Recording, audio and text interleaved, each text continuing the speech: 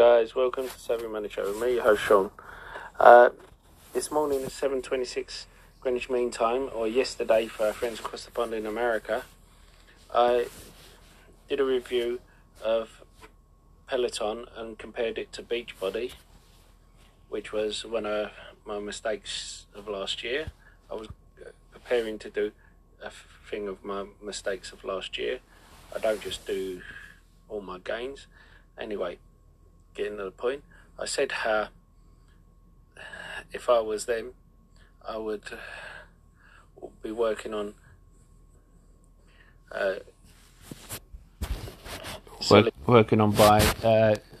selling NFTs of people working out and the bikes.